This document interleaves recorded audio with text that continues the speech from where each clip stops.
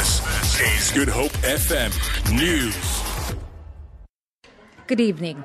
The Helen Suzman Foundation and Freedom Under Law have accused President Jacob Zuma of delaying tactics as they filed a replying application to compel the president to suspend MPA head Shaun Abrahams and two others.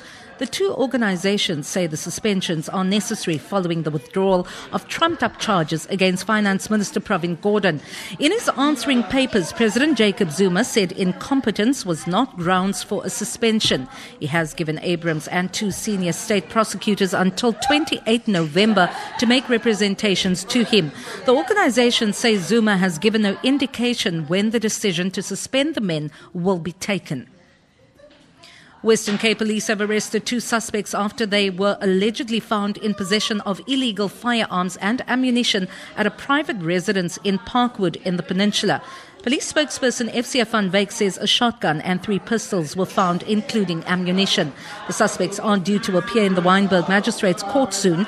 In a separate incident, a 30-year-old man from Strandfontein has also been arrested in Grassy Park after being allegedly found in possession of an unlicensed firearm and ammunition. He is also due to appear in the Wynberg Magistrates Court once he has been charged.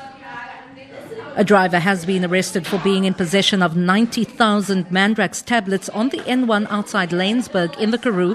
Western Cape traffic spokesperson Kenny Africa says the drugs were confiscated. Traffic officers stopped the Volkswagen Polo motor vehicle, and after a thorough inspection, they confiscated 90,000 Mandrax tablets with a street value of 4.5 million rand.